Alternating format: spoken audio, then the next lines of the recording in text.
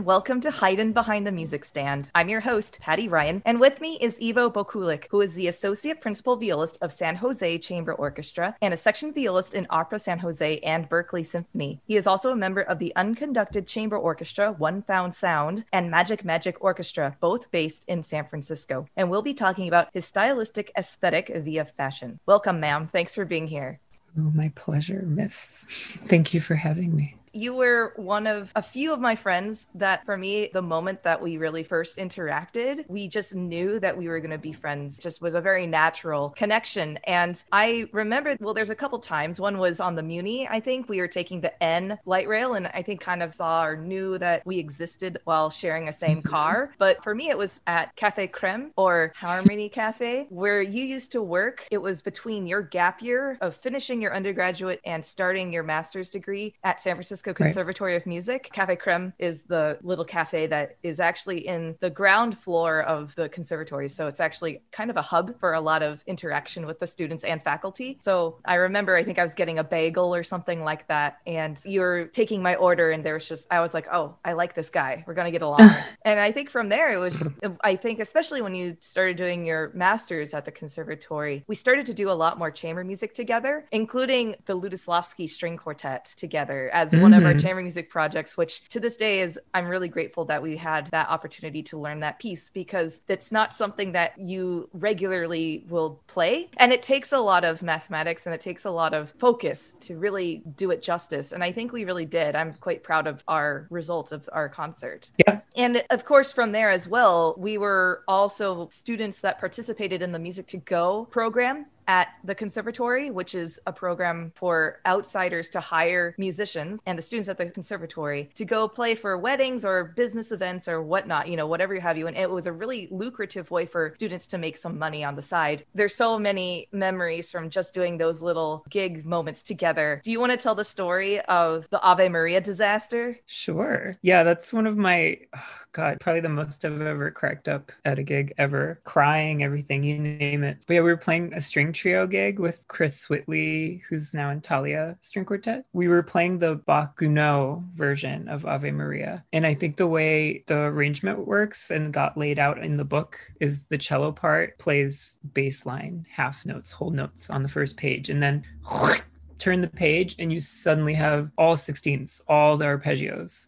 And I think just the way it caught you off guard, nobody recovered. Like we just started losing our minds. Something that really did it for me was, since we were outside and it was really bright and sunny, I had sunglasses on and I saw that I saw tears falling underneath Chris's well, just from frame. Laughing. And from restrained laughter. Oh, yeah.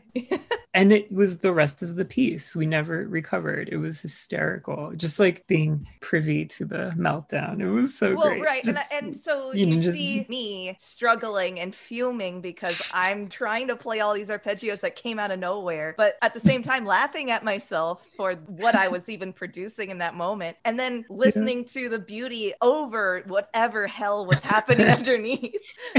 And then, of course, everyone else was just laughing at the whole scenario. And of course, it had to be great. Ave Maria, one of the most beautiful melodies of all time. So I'm sorry to whoever hired me for that particular event. But yeah, I did not expect any of those. They were not written in a way that was predictable. And I think that was part of the reason why I was fuming. Yeah. But anyways, that's one of the memories. I mean, there might be some more that pop up as we continue on. But do you have a memory that you want to share? It's in a similar vein and touching upon that Lutoslawski String Quartet you brought up earlier. It's very much a highlight of my musical life, career, if you will. If I think about what I'm most proud of, I think of that performance. It is still today the only thing I've ever uploaded to YouTube myself. It's one of the only things I've performed where I literally went into a trance. It felt like 4 minutes long and I couldn't believe what had happened, when we finished. And I think you've said that you feel very much the same way about it. But some funny memories from that piece specifically. I remember a lot of passages were marked by a pizzicato chord the cellist had to to execute most of the time. That was like the cue for the other three players were going on. And I remember they would be like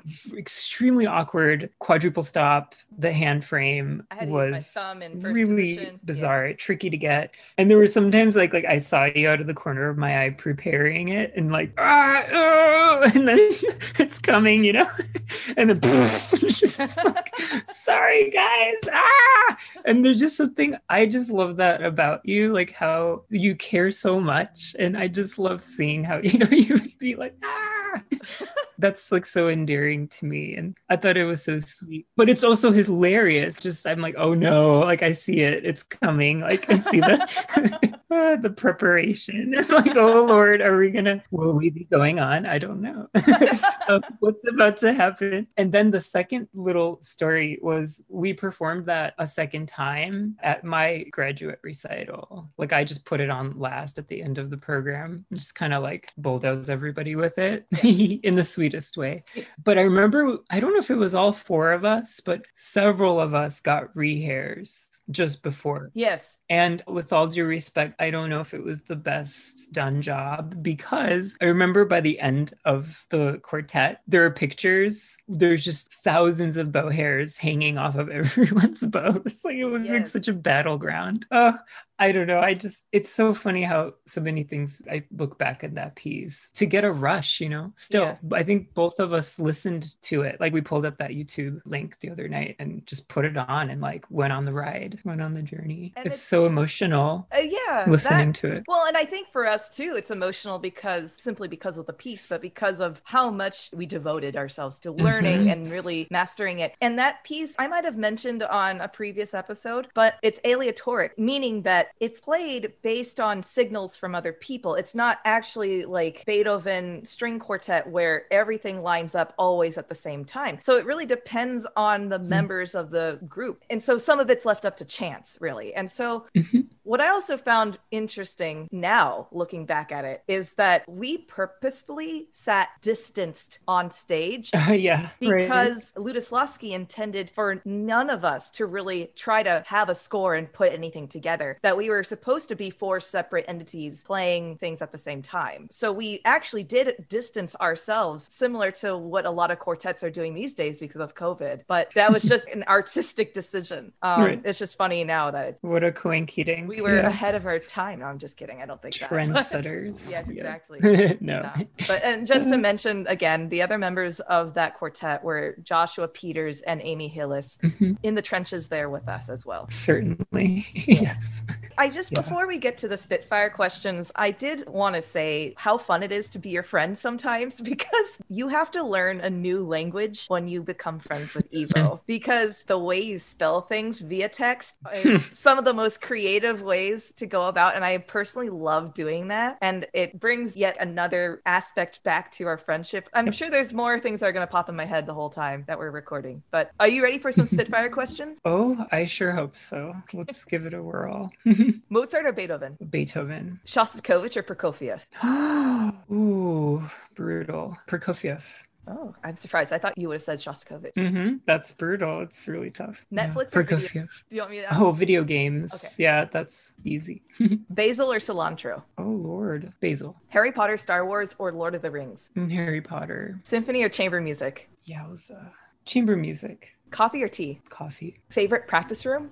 Ooh. Yeah, I really did love Jody Levitz, my teacher of 6 years. I really loved her studio because it had ridiculously high ceilings. And if you could get it, it was just a treat. And I actually, mentally, I liked to play there because I felt I would be that much more comfortable at my next lesson, just because I literally played whatever I needed to for my next lesson already in that space. So I wasn't as shell-shocked. That sounds too dramatic, but yeah, just to be a little bit more comfortable. So I guess I would say her studio because it was a really, really nice room, and it felt special if you could get it and like hunker down in it. Favorite professor shout out? Ooh, I really liked Dr. Homan at the conservatory again. He basically taught all the regular classes, history, whatever you picture studying perhaps at a more standard place, but just classy, cultured, so knowledgeable, incredible preparation and presentation, immaculate lessons that you could tell he put his heart and soul into. I was so excited. How is he going to tell us about this story, this time in history?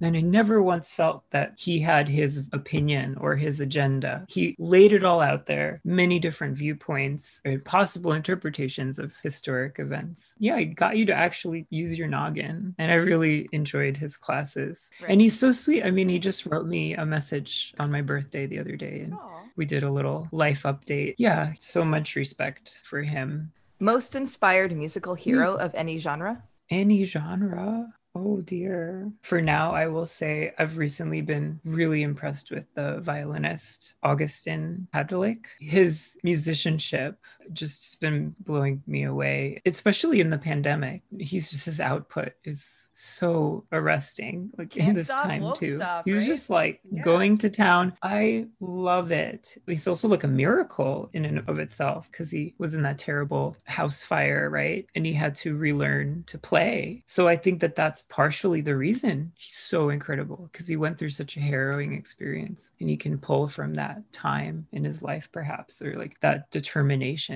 to come out of that transformed. Anyway, I would say right now he's been blowing my socks off. So is there any particular piece or performance that you would direct our listeners to either listen or watch him? Ooh, this is a little silly. I don't know why this appeals so much to me, but I literally went through some of his YouTube uploads playing concerti with orchestras, but I would watch the encore. I loved being able to see the musicians in the orchestra listening and reacting to him. I don't know why that's so appealing to me, but I liked seeing the looks on their faces and taking him in, and versus when they have to just accompany. So there is the Detroit Symphony accompanying him on the first Paganini violin concerto, and he plays this guitar transcription called Recuerdos de la Alhambra, and it features this really complicated guitar technique, but recreated on violin, where you're keeping the bow bouncing the entire time, like the same note. It's, I can't imagine. And he makes it sound like music. It's not just about, look at me, look what I can do this technique. It's so enjoyable. And that to me is like greatest achievement you can take, including his Paganini, obviously. He wrote his own cadenza. I would direct people to that though, and make sure to watch that encore as well. Yeah, like seeing someone take something that's just kind of like pyrotechnics and making it music. Oh, that's crazy. Yeah, you are certainly not the first person to mention him as the... That's good. I'd find it difficult to find someone that would say that he is not up to the hype. Yes. Yeah, and that's such an achievement too. It's so nice to be alive for it. I feel like he's one of the greats, and we get to experience his rise now, or his appearance now, versus people that have passed away. I mean, some of the greats that we respect. So that's really cool to me, to like, oh no, there's someone right now that's on that level, I would say. Most transformative performance experience? Let's not talk about Lutoslawski again, right?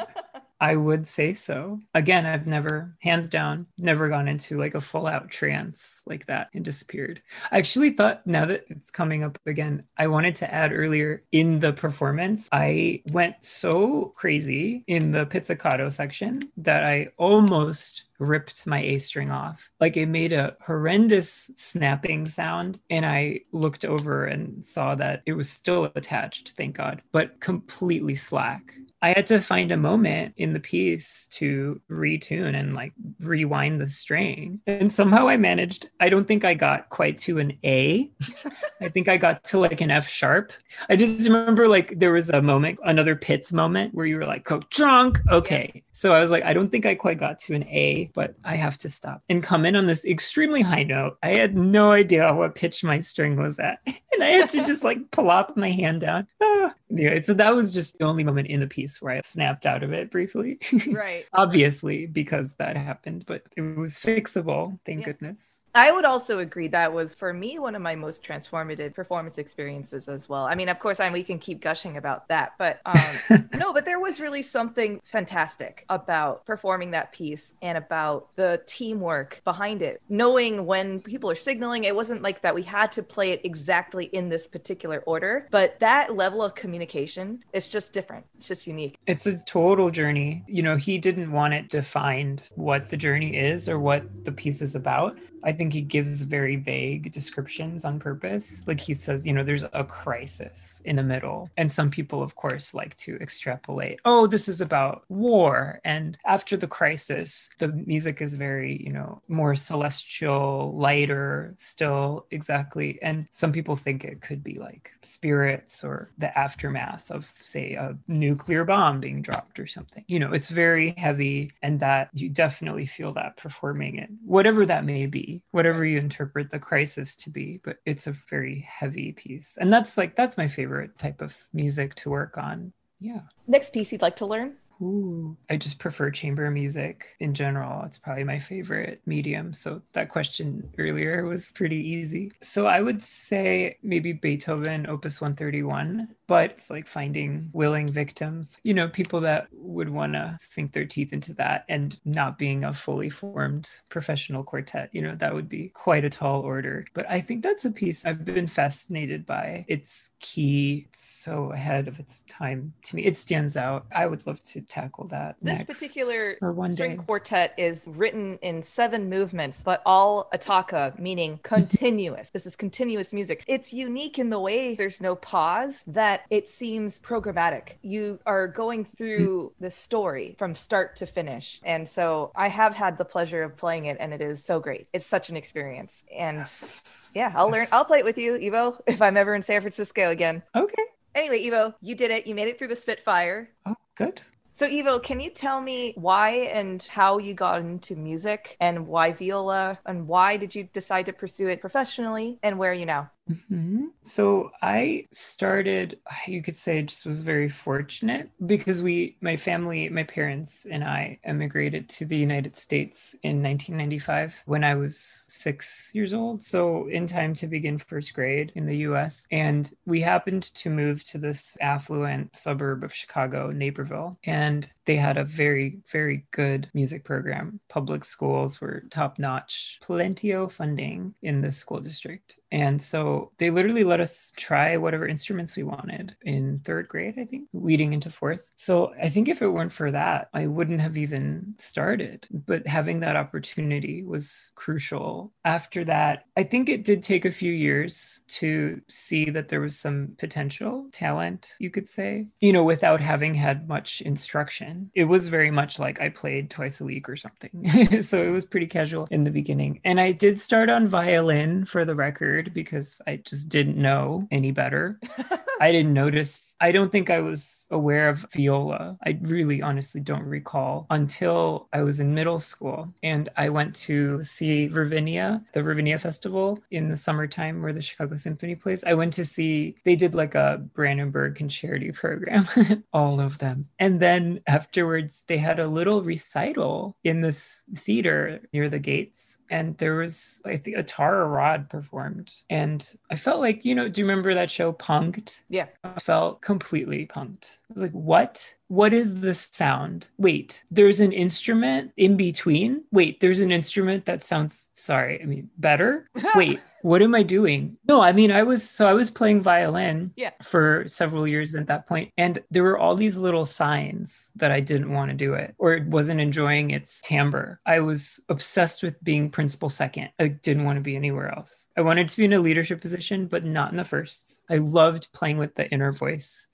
team, connecting with the Vlas. Apparently, I didn't know they were Vlas yet. Anyway, but I forced myself to shift, like taught myself to play up on the A string. So I never had to use the E string ever.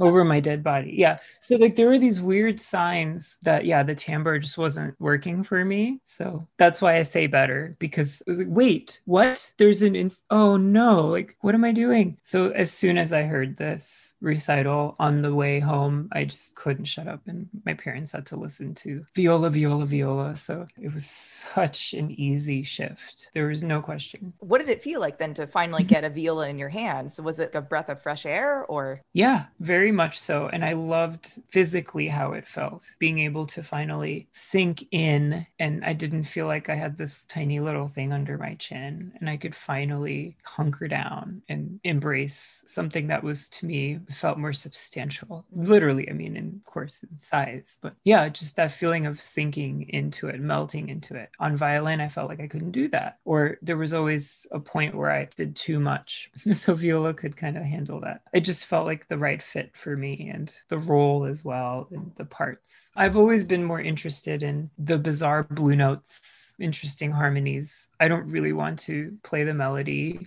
like at all. I don't want to be bedrock either. I'm not really interested in setting the scene for everybody or being the foundation. I really want to mess around basically and be mysterious and be like, what was that? What are you playing over there? That's far more interesting to me. It's extremely challenging, obviously, but that to me is the most interesting. But well, I continued progressing. Once I got to viola, it was very quick and again organic, and things just started. Like I joined Chicago Youth Symphony, and that was probably when things really went next level. Like I started studying with the assistant principal of the Chicago Symphony, Li Kuo Chang, and my high school orchestra was, well, we had 8 orchestras. It was obscene. It felt like we were performing like full works. We did like Chichester Psalms one year. We did the Fauré Requiem without violins. I don't know, public high school, it is not the standard. No, certainly not.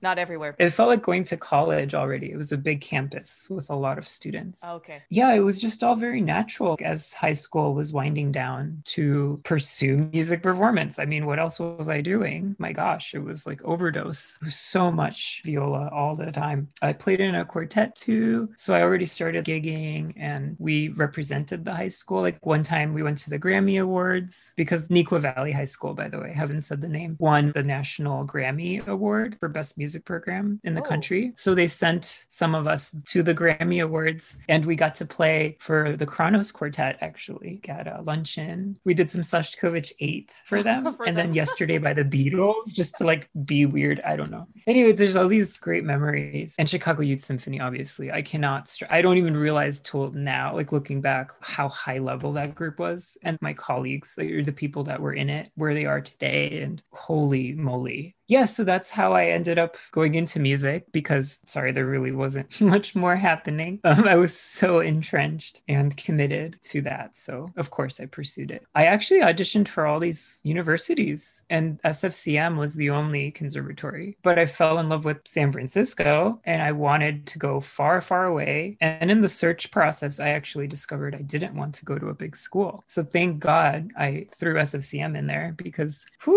also people were telling me about Jody Levitz while I was there. So I almost accidentally discovered her as well when I was visiting, and I managed to get a lesson with her last minute. It didn't feel like fate, but it was meant to be how it all kind of worked out last minute. And I got to see a chamber music class as well during my visit, and that was another thing. The chamber classes at San Francisco Conservatory, and just how unique they are, and how, for me, formative for my development as a chamber musician, and witnessing all my other colleagues perform on a weekly basis in front of all of us, and watch the teachings of our professors on a weekly basis, committed for 2 hours. It's just, anyway, again, I can rave all about it. Every time it comes up, I feel like I have to talk and mention about just how incredible that class really is. You wouldn't realize till you were, I don't know, at a summer festival, or you'd go away and realize how special that program was. Oh, you don't play complete works here? Oh, wait, we're just doing like what? And I didn't realize, oh, this must be really, really rare. Oh God. sadly, but it's so nice to, yeah, have attended. That's why I brought it up. That was another huge checkpoint So then to you attend. decided to go to SFCM and did 4 years Yeah. in your undergrad there. Yes. And then I did take that gap year, as you mentioned, and thought I would maybe go elsewhere for my master's. But I'll just speak candidly. I thought that that's just what you were supposed to do. You're supposed to like go to another prestigious school and I don't know, collect degrees. I'm just being sarcastic, but I thought that was the normal thing to do. So I tried to do it. And again, I realized in my auditions and my college searches that I didn't want to do that. So yeah, it was a similar realization like, wait, I don't want to leave San Francisco. I was starting to work. There's a really enormous, thriving freelance scene in San Francisco. Again, I didn't know that when I chose to attend the conservatory, but as I attended the conservatory and I started meeting people, like I'd go to the Mission District and sight read chamber music for Classical Revolution at a cafe on Monday nights. And I met so many people that way. And that led to a lot of gigging and projects from the regulars there. That's just a random example. And you realize I don't know how many regional orchestras in a really close distance. Like it's bonkers. So I already started working a lot and I didn't see the point departing, starting from scratch. So I returned because I still felt like I needed to, study a bit longer. So I came back for a master's degree at the conservatory. That's when we did our Lutoslawski again. Had really excellent chamber music performances or memories and my own recitals too. It showed me what I was capable of, I guess, if I put my mind to it. Well, that's what you're supposed to do at school too, is to challenge yourself. Right. And if Certainly. you can polish it that well in school, you can do most anything kind of idea. Yeah, exactly. So the performances are, I think, my main takeaway from my master's. Those opportunities, the collaborations I got to do with other musicians those 2 years. And I continued to work and strengthen my connections in the freelance community. So I was pretty much set when I graduated. I was running around. I was even going to Reno in 2014 to play with the Philharmonic there. That's still like one of my favorite gigs because you get a hotel room for a week and I don't know, it just feels like almost like vacation. I love it, that like nomadic lifestyle. And I've just stayed here ever since and have been freelancing for about,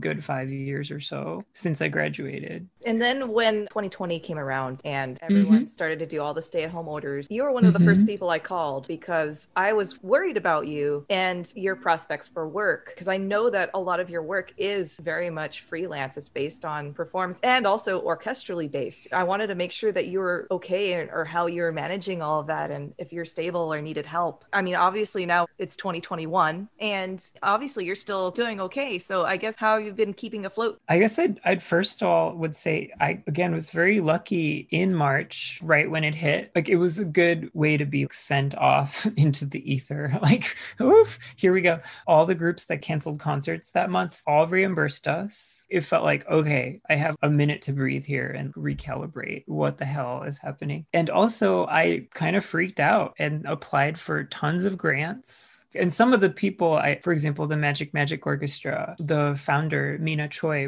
people like pulled together some resources and helped us. There were so many sweet gestures like that. That's a random example. So I felt like that was major. That really paid off because that helped me stay afloat for a very long time, 5-6 months or something. Because, in the pandemic, I felt, I didn't spend as much money. So I was able to make that last quite a while. And of course, good old unemployment. I also hopped on that. Yeah, because I think maybe for the listeners, they can gather I haven't mentioned any teaching. So I don't have that income to fall back on like many colleagues do in this. So yeah, it was very important to me to save myself or, try to get some pandemic assistance. That I did. Yeah. So that helped for a really long time. And in the meantime, there have been little virtual projects, things that have trickled in, recording things at home or, socially distanced outdoor weddings. People still like tried to have somehow with very few guests, mask, all that jazz. So it hasn't been completely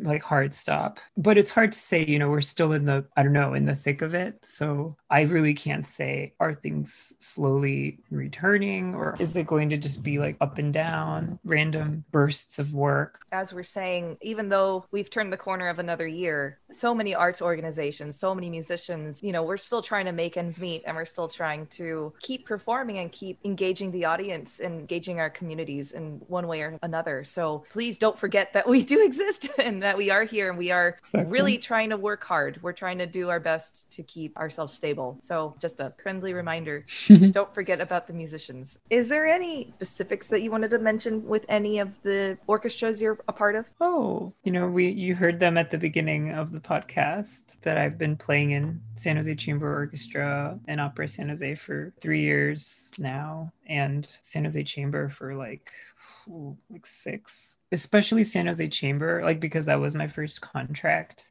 Barbara Day Turner, the conductor, is such a force. She's so supportive. Even in the pandemic now, she's trying to find ways for us to still perform or use archival performance materials. And yeah, she always has the musicians' backs. And it's interesting because the chamber orchestra, San Jose Chamber Orchestra, doesn't have your typical board. It's just kind of run by her and her assistant. So she really does everything she can to take care of us. One Found Sound has been quite active during the pandemic with virtual performances. Lots of cute things. Are you ready for a break? No.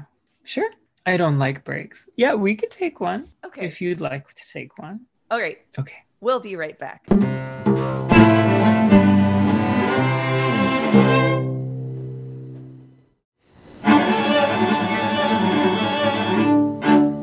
Welcome back from the break. So before the break, I had yet another memory that I cherish a lot between the two of us. And actually, it involves Carla, who is one of the past guests, where she talks about historic art house cinemas. Because when she used to work at the Clay, we would go and watch The Room together. I think there was once a month, I believe, or something like that. It was every second Saturday of every month. Yeah. Second Saturday. Very frequently to go watch The Room. Yeah. I don't know if it's historically the worst movie, but at least in popular culture, it's considered one of the worst movies ever made. And Tommy, what's his last name? Do you remember? Wiseau. Wiseau. Right. Yeah. He filmed it in San Francisco. So there's even more of a lineage and connection to the Bay Area and us watching it there. You had ramped up the hype going to the Clay to watch this movie. Anyway, that was just a fond memory that came up that I felt like I had to bring it up when you're on. I loved inviting people to that thing, watching their reactions to it, especially when they were like, oh, I've seen some bad movies. Mm-hmm. Yeah, right. Bring it on. And then just knowing you see them 2 minutes in, they're like, this is the worst thing I've ever seen. Like, thank you. And that just made it all that much more hysterical, and having just basically trashing the film the entire time. Yeah. So enjoyable. Yes. But anyway, let's move forward from talking about The Room. As long as I've known you, one defining characteristic is your ability to find some really unique fashion items.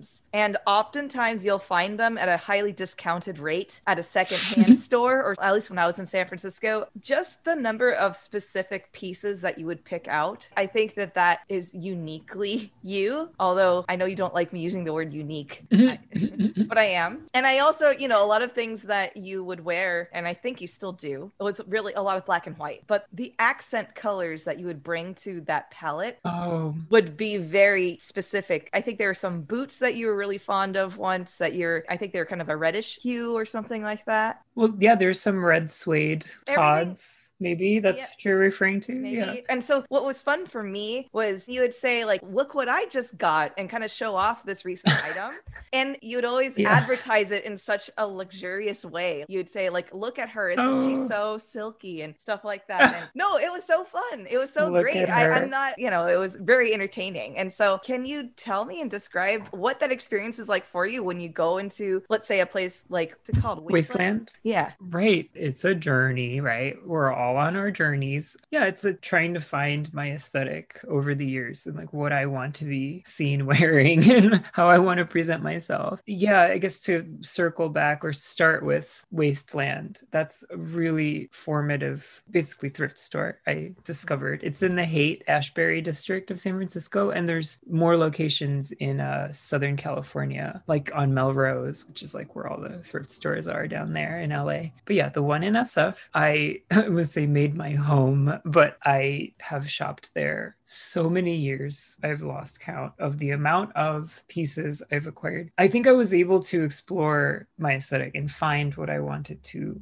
don constantly going there. And I'm just very grateful to have that place because I could always find something, or there were things there that I didn't realize I liked until I saw them. Like there it was, like bam, like holy moly. Like I never thought I don't know, want to try on this floor length Gucci coat. Looks ridiculous, but I put it on and it felt like $1,000,000. Like I had transformed into some creepy vampire, and I purchased it and I wear it to this day. And I picture that in my mind as I like strut around, just getting to play with your looks and get people noticing and wondering like, what's going on there? Oh Lord. But that's very expressive to me, and it's nonverbal. I don't have to do anything. I love that kind of expression, that freedom. And I love knowing I live somewhere where I can be that way. So I think it keeps me grateful and aware of my surroundings too, in a weird way. I get that if you were to don the same clothing that you identify with, you're not sure if that would be accepted in other parts of the world or country or wherever you. Absolutely. But there's something about San Francisco, which I mean, I can accredit to as well. Like there's something about that city that's just totally accepting, and you can be yourself and no one's going to judge you for it. Of course, that's a kind of a blanketed statement, but there's certainly a vibe where everyone's welcome. It's totally part of it. Yeah, it's all intertwined. I think I realized that as I was saying it just now, that, oh, when I realize I am able to wear these things or express myself as I see fit in my presentation, it's thanks to where I live too. And it's allowed me to become more comfortable and find myself as well. And it's good to remember that and be thankful for where you can reside. That's huge. So that's definitely a part of it. Yeah. So what kinds of clothing are you drawn to, or what in particular catches your eye and says, oh, that's something I would definitely wear, and that's a part of my self-expression that I want to share with everyone who sees me? I wouldn't say it's a checklist per se. I don't really think of it that way in the moment, but it is a very strong, visceral reaction to the piece. But I'll put it perhaps in the way of a list. I need to interpret the item as, here's that word, unique, either in the sense you won't really be seeing this around. There aren't 12 other copies behind it on a rack. It can also be based on who made it. Like if I know the designer, I find that impressive personally, or I think it's cool that I can say walk into Wasteland and encounter, again, I chose some pieces in front of me here I can see just to jog my memory. But like there were these gold sneakers by Balenciaga, and I thought, holy crap, I could never ever have this normally. But at this store, I'm lucky enough to encounter these incredible pieces somebody else just discarded and sold. That to me is it's so cool to have that at my fingertips or have access to that. So that's very important to me too. Like I saw these, like it's like now or never, committing to say purchasing something like that. I just know that that's unique right there. It checks off all those avenues of what unique could constitute. And then it needs to feel very well constructed, or the materials need to feel heavy or soft, shiny. I think soft is a very important one for you. Right. And you actually reminded me, because you said that, oh, feel this, like so silky. That is huge to me. Like it needs to be luxe in some capacity. I think that is the goal. Like it needs to be somehow superb, special. It needs to literally sparkle, get my attention. So that's how, it could be any number of those things. And I am very comfortable, like you said earlier, in black and some white and just keeping things really monochromatic. And then if I want to play with it, I could throw in like a really bright pair of socks that pop out just enough. Or I could choose like some psychotic pair of shoes and everything else is extremely subdued. That's also important to me because it's like respecting the item that you're trying to feature or that the outfit's all about. You can't just put on all your ridiculous finds from Wasteland, so to speak. Well, you could, but again, sensory overload. Yeah, that's how I would describe what I'm looking for. When you're looking for your base fundamentals, let's say black or white or any of that kind of monochromatic scale, are there even things within that that draws your eye more than just like, oh, just a plain black t-shirt? Yeah, it definitely applies. But I like things very fitted. You could say suffocatingly tight clothing as a base. So I will go bigger, chunkier with sweatshirts and jackets, perhaps. But I like my t-shirts or button-down shirts and pants to be very, very form-fitting. I like a very like slim silhouette, very streamlined. I don't like the way chunky, oversized clothing, at least my base layer, I'd never want to look like that or like see a bunch of loose stuff stuck. I like things to fall and svelte. I mean, that was the word.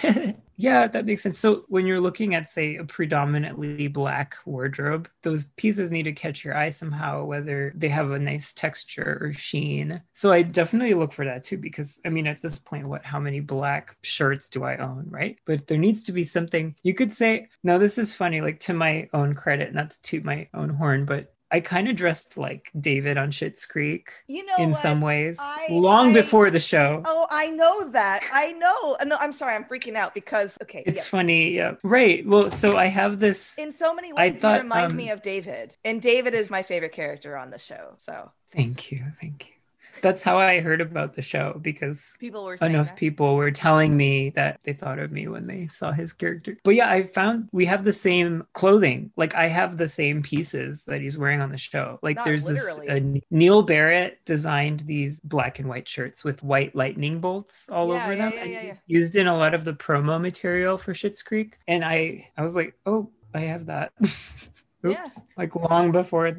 So now here's my question. Of course, I knew that you were basically David in person from Schitt's Creek. Thanks. How does it make you feel now that you, as you're saying, you have all these pieces in your wardrobe, but then yet it's not unique anymore? It's part of an identity for David's character. Oh, I don't mind David, that too much. And like Dan Levy as an actor too. I think he and David are very closely linked. I don't think there's a far stretch when it comes to his character. And that's why he does it so well, right? Yeah. Well, I'm not saying that he's not. There might be a lot of similarity. When I watch David, I'm like, I feel kind of emboldened too. It reminds me like there's totally a place for someone like myself in the world, and like I might even meet someone, like things like that. It's a really encouraging show. Anyway, that's not the point, but I just thought it'd be funny for the listeners to hear like I literally have like things David wears on Schitt's Creek in my closet. But I think it's a really similar aesthetic.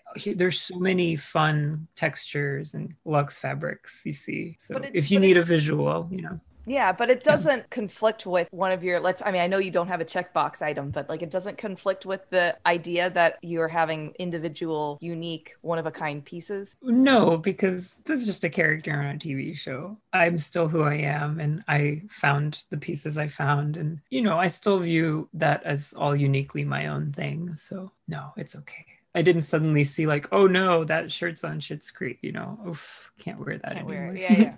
Well, some people are though, that's where I'm asking. Right. There is a trend in the fashion industry, basically where you buy clothing and then you just sell it back or you throw it away. It's like you just wear it for the Instagram photo and then that's it, Oh, Lordy. For me, it's more of a collection, and I've kept some things and I wear them, but sometimes a long time does pass. That's true.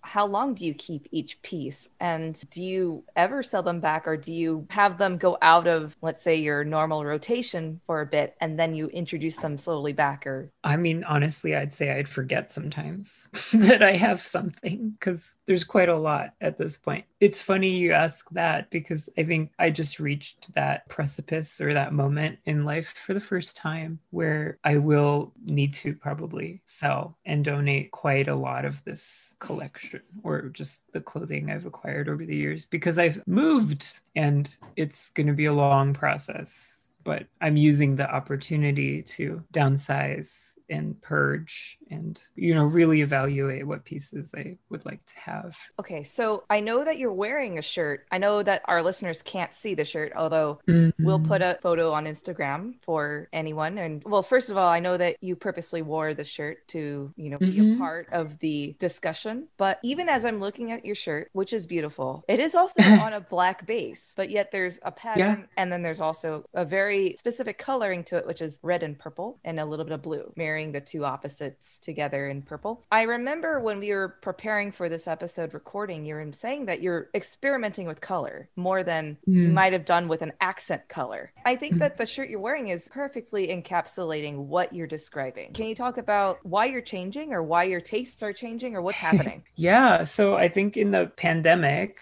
the isolation and not running around playing like orchestras and whatnot and seeing all these colleagues all the time, I feel even more free to explore and branch out. So I was just like randomly on Instagram one day and I started to see these bizarre prints of old video games and anime shows by this guy. His username is Kikillo. Kikillo. The piece I'm wearing is the first thing I purchased. I call it laser tag colors.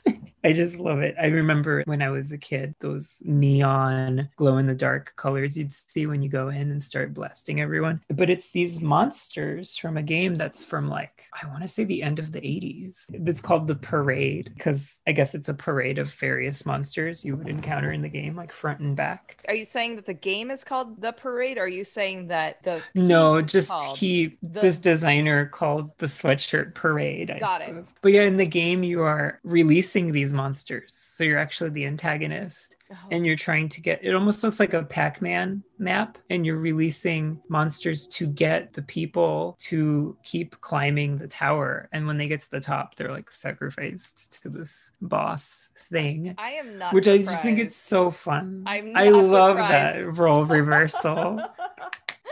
You're helping. You're like, okay, now they're about to turn the corner and I'm going to release this thing over here. Yeah. Which he pointed to a monster basically that had just a leech mouth as a face. Oh, scary. But yeah, again, I'm not surprised that you would be drawn to that kind of game. Yeah, this is definitely a departure for me because these are like very colorful and loud pieces. And maybe even not the shirt I'm wearing right now, but there are some like shorts with baby Godzillas doing battle on them, like Technicolor with crazy stuff flying, shooting fire out of their mouths. There is a pair of black sweatpants with a girl's face with tears running down, like just plastered all over it in purple. And it's called Sad Pants. That's another highlight. I thought those are the funniest.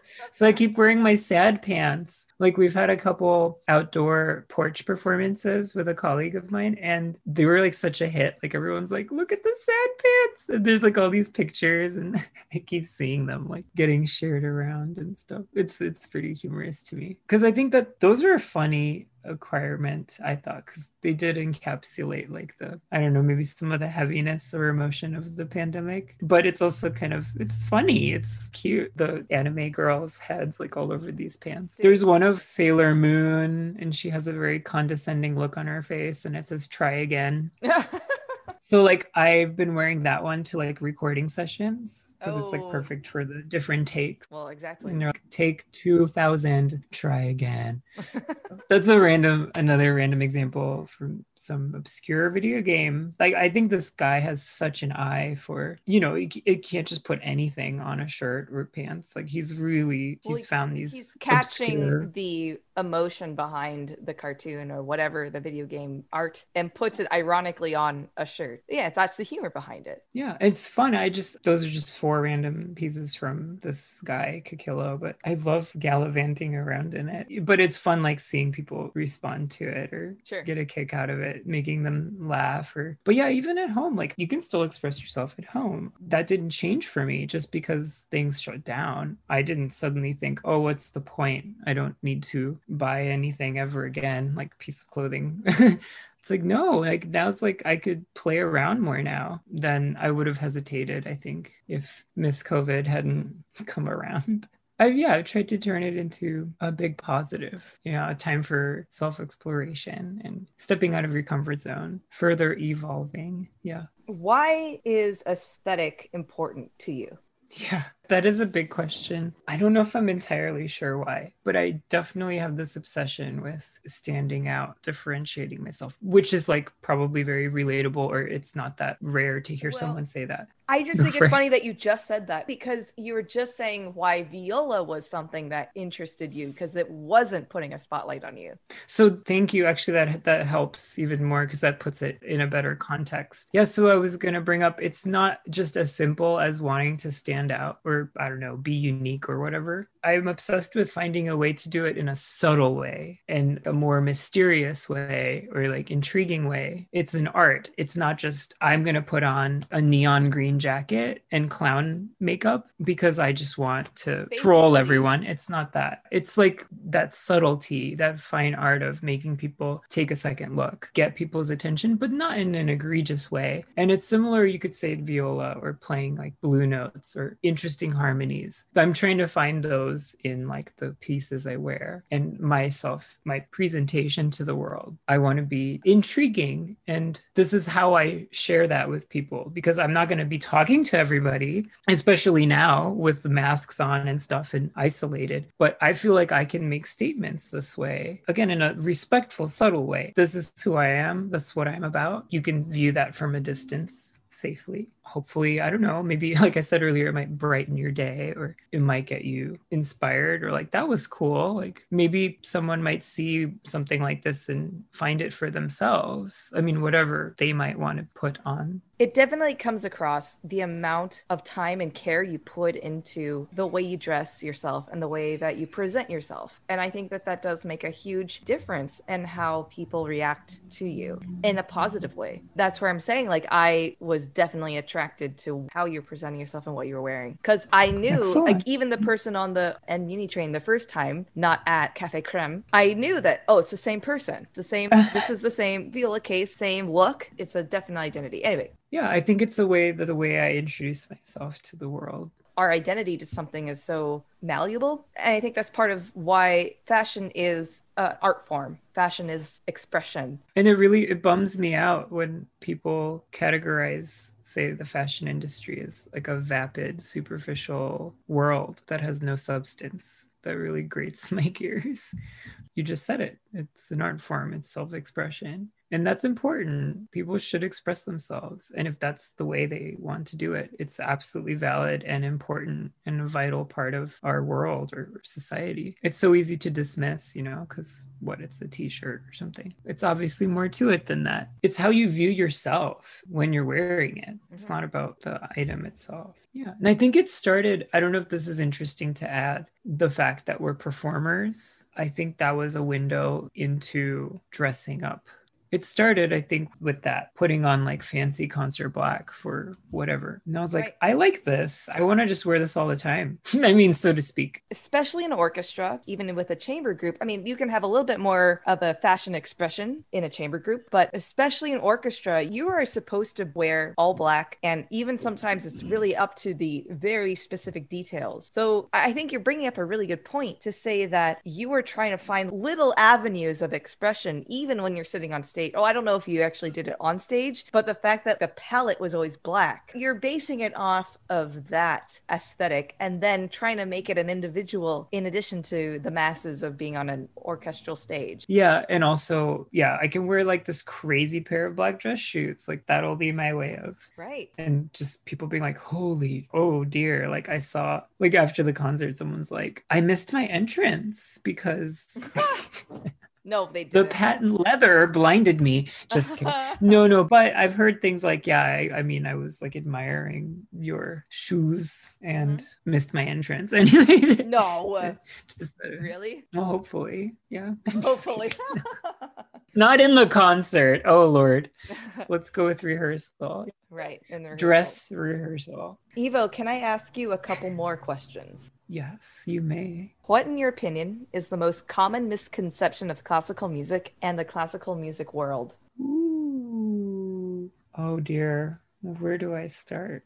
Oh, I don't know if I have something super cliche hasn't already been said because, well, the first thing that pops into my mind is that it's a dying art form. It's not inclusive. It's elitist. And the musicians are like, we don't really care. Like, we're happy to participate in that world. And I just feel like, especially in the pandemic, oh, if anything, look what exists. Look at what's continuing to thrive and adapt. That's proof that classical musicians are not those things. We're trying so hard to connect and perform virtually and reach audiences in innovative ways. We're not just like, oh, well, the concert hall got closed, so I'm finished sharing my music. It's nice to see that, how hard people are trying to connect. And it's, for the music world at least, it's changing the way we do things. And I think it might be for the better because now we have no choice. Before, it was easy to continue on with the status quo, especially the orchestras. But now we have to adapt. And that's the best kind of change, like where you just don't have a choice and you evolve because you have to. I think there will be some, great changes coming out of this time. And I think they'll stick around. I don't want to get too specific, but Well, basically, you've begun to answer the second question. Oh, so if you want to get specific, then you can. But after all the impact that COVID has done to classical music, what do you think is something positive that will enhance and carry on in our profession? So change is one of them. Yeah. I mean, fundamentally is what you're saying. We are having a vision in our profession and that we are adapting and trying to get up to date with what our audiences really want from us, even if they don't know what they want, because all we've been giving them is what we've been doing for the past century. Exactly. And now we cannot. So it works out. You know, those outdated, old-fashioned concerts and etiquette rules are gone because now you can watch in your jammies with a drink and scream and clap the entire time, whatever you want to do. So throw spoons at the screen if you want. We could recreate the room every time we see like the last chair violist mess up. Just kidding. They don't do that. But yes, exactly. We could find like a spoon cue to start throwing. I was going to mention, this is actually now kind of bouncing back to the previous question, but I was going to say to bring up a group like One Found Sound again, or your Kinetic Ensemble, or Magic Magic Orchestra, whatever. But One Found Sound, that's literally what the point was for the founders. Finally creating a group, for people to discover classical music in a non-pretentious way. And I love to play to this day because of those. Some of my favorite memories are actually these after parties and seeing the people that came out to these concerts. It's such a different demographic than like my Freeway Philharmonic existence. And those feel more like a job. Can I quickly define what you mean by Freeway Philharmonic? Yeah, I just realized I hadn't said that until now. Or would you like to describe it? Yeah, it's simple. Like the nickname came from hopping around the Bay Area, driving to all these orchestras. There's just so many. And sometimes you can play multiple ones in the same day. You could do a triple or a quad, God forbid, good for your coffers. But you could like start in, Marin Symphony, drive to the East Bay and play like another rehearsal. There's California Symphony, Oakland Symphony. Then you can keep going south. There's like Fremont Symphony. There's further out like Fresno, Stockton. I know that the Freeway Philharmonic term is very specifically in San Francisco, but I have heard it used outside of San Francisco. And for me, the general term is if you are spending more time on the freeway than you are in rehearsal. Yes, that's true. That's part of it. So therefore, it's the Freeway Philharmonic because all the musicians are on the freeway rather than in rehearsal. For several years now, I accept work based on commutes. I mean, is it even possible with Bay Area traffic? Crazy. Are there any platforms or websites for our listeners to learn more about you or any upcoming projects? I don't self-promote much. It's kind of terrible. It's a little sin of mine. Yes, I would, as we've mentioned before, we talked about One Found Sound several times. I would definitely steer people to onefoundsound.org and you will be able to see what they've got cooking up. And, you might even see yours truly in something, but they're really doing a great job of navigating the pandemic. So you can see what we're up to and what kinds of events we'll have.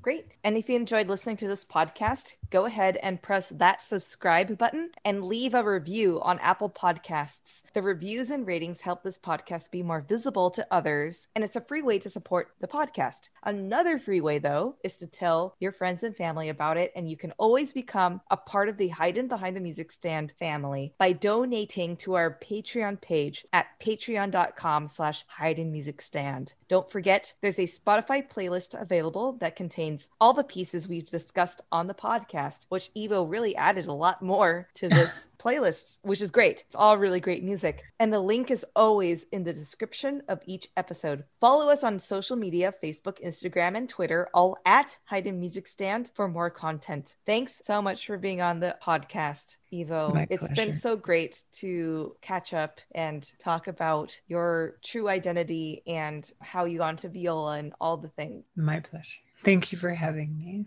Yeah. And one day, hopefully, we can play Lutoslawski's string quartet again. Awesome. And maybe learn that Opus 131 too. Oh, yeah. And do that too. Absolutely. 100%. Yeah. The same program. Just annihilate the audience. Great. Yeah. And ourselves. Yeah. And ourselves. Yeah. Perfect. And thanks for listening. Say bye, Sushi.